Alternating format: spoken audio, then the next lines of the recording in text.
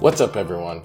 This is Elliot Connie, and for over 15 years I've helped hundreds of thousands of counselors support their clients in finding solutions for their everyday lives, and worked with tens of thousands of clients on my own. And today I want to welcome you back to the aha moments where every day I share the lessons that I've learned in my work and in my life to inspire you to live your very best life.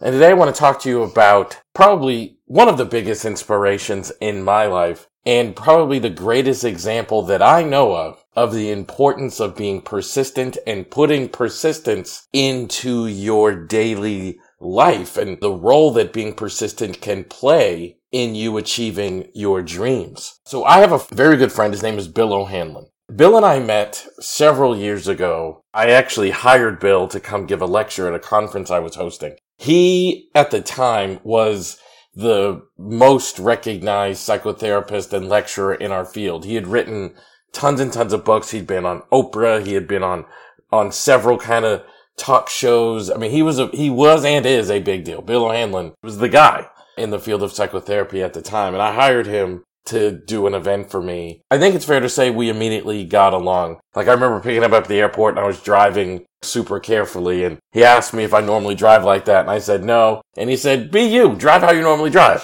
So I started driving a bit crazier, taking him from the airport to his hotel. And that's the story of Bill and I meeting and becoming friends. Now, over the years, he's become a very good friend. He has mentored me through situations, been there and done that, all the things that I do. So he's been a great source of information for me. But he's also been a great source of inspiration, because Bill is also a man who lives his life in pursuit of his dreams. You know, maybe even more so than the amazing amount of professional success that Bill had in the field of psychotherapy. Bill, he would often describe himself as a hippie. And I think a dream he had always had along the way, even if he didn't really share it publicly, was the dream of becoming a professional songwriter. So Bill eventually retires. I always tell Bill the only thing he's really terrible at is retirement. Because Bill retired, he starts pursuing this lifelong dream of being a professional songwriter.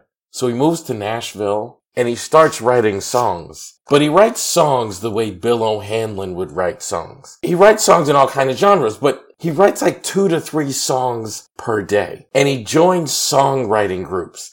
And he takes songwriting classes. He ultimately starts writing songwriting books to the point where Bill has now achieved that aim, and he's a professional songwriter. He has been paid to write songs. His songs have appeared on television shows. Bill O'Hanlon used persistence to accomplish his dream. You know, I think about Bill. Bill's lived many lifetimes in his one life. But I think the key skill that Bill has, and he has a lot of skills, is his ability to demonstrate the importance of persistence, because it's something that he exudes in everything that he does. Bill didn't just write one book. I think his current tally is up over 40 books. And when Bill was at the top of his game as a psychotherapy lecturer, Bill didn't just do one lecture. He constantly was giving lectures, constantly on the road inspiring a field, constantly touching people's lives. He's also one of the kindest, most generous people that I know.